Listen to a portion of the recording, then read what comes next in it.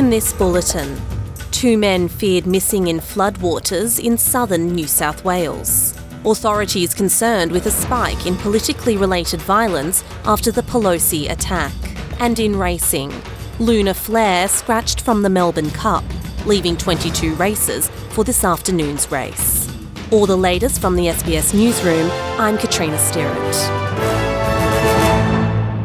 A search is underway for 2 people missing in floodwaters in the New South Wales southern tablelands. Police have been told a utility vehicle was swept off a road by water as it tried to cross a flooded causeway at Prestons Creek in Bevendale, about 50 kilometres east of Burrawa, on Monday night.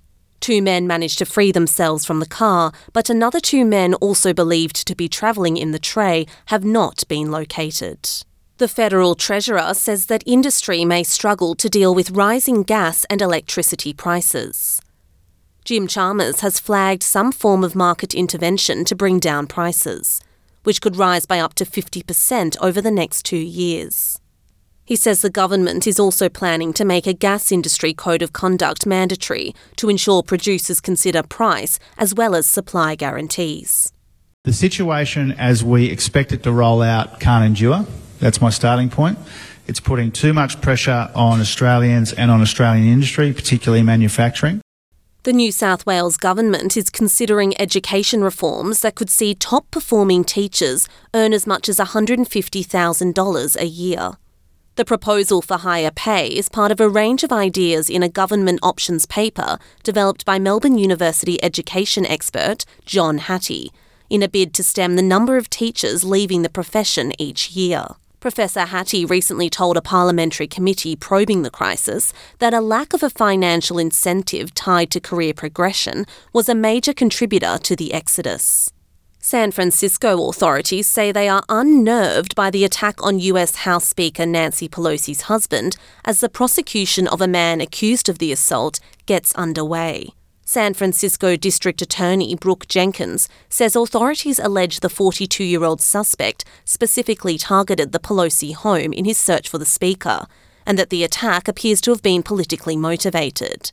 She says this has many people worried. We know that there have been tragedies in this very city of political leaders in the past. And so it's something that we have to take very seriously, and it's very sad to see that we are once again at a point in history where people believe that it's okay to express their political sentiments through violence. And so I think it really demonstrates that we have to calm things down. David DePape will appear in court tomorrow, with prosecutors likely to request he is held without bail. A group of experts has criticised the government over its apparent interference in their independent investigation of a mass disappearance of students in southern Mexico 8 years ago. The bodies of the students from Ayotzinapa Teachers College in the state of Guerrero have never been found after local police took them off buses they had commandeered in Iguala in September 2014. Group member Carlos Beristain says they have been trying to establish the truth of what happened, but are frustrated that a Government Truth Commission report in August muddied the waters by presenting questionable screen captures of message exchanges as evidence. He says a forensic analysis of screen captures of the messages could not be confirmed as authentic and displayed a number of inconsistencies. Investigations are already complex and are difficult 8 years after the facts. And there have been attempts to manipulate the investigation and hide evidence, moving away the families from the truth and their rights to know the whereabouts of their loved ones, which is the reason why we came here. Alejando la verdad y el derecho a saber de los familiares, el destino y paradero de sus seres queridos. To racing, and lunar flare has been withdrawn from the Melbourne Cup after failing a veterinary examination. Already in doubt for the $8 million race because of a bruised heel, Racing Victoria vets re-examined Lunar Flare this morning and found she was not fit to contest Australia's greatest race at Flemington.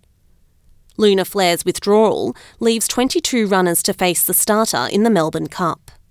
UK stayer Deauville Legend remains a clear-cut Melbourne Cup favourite, with Australian jockey Kerrin McEvoy chasing his 4th win in the race. That's all from the SBS Newsroom. I'm Katrina Stirrett.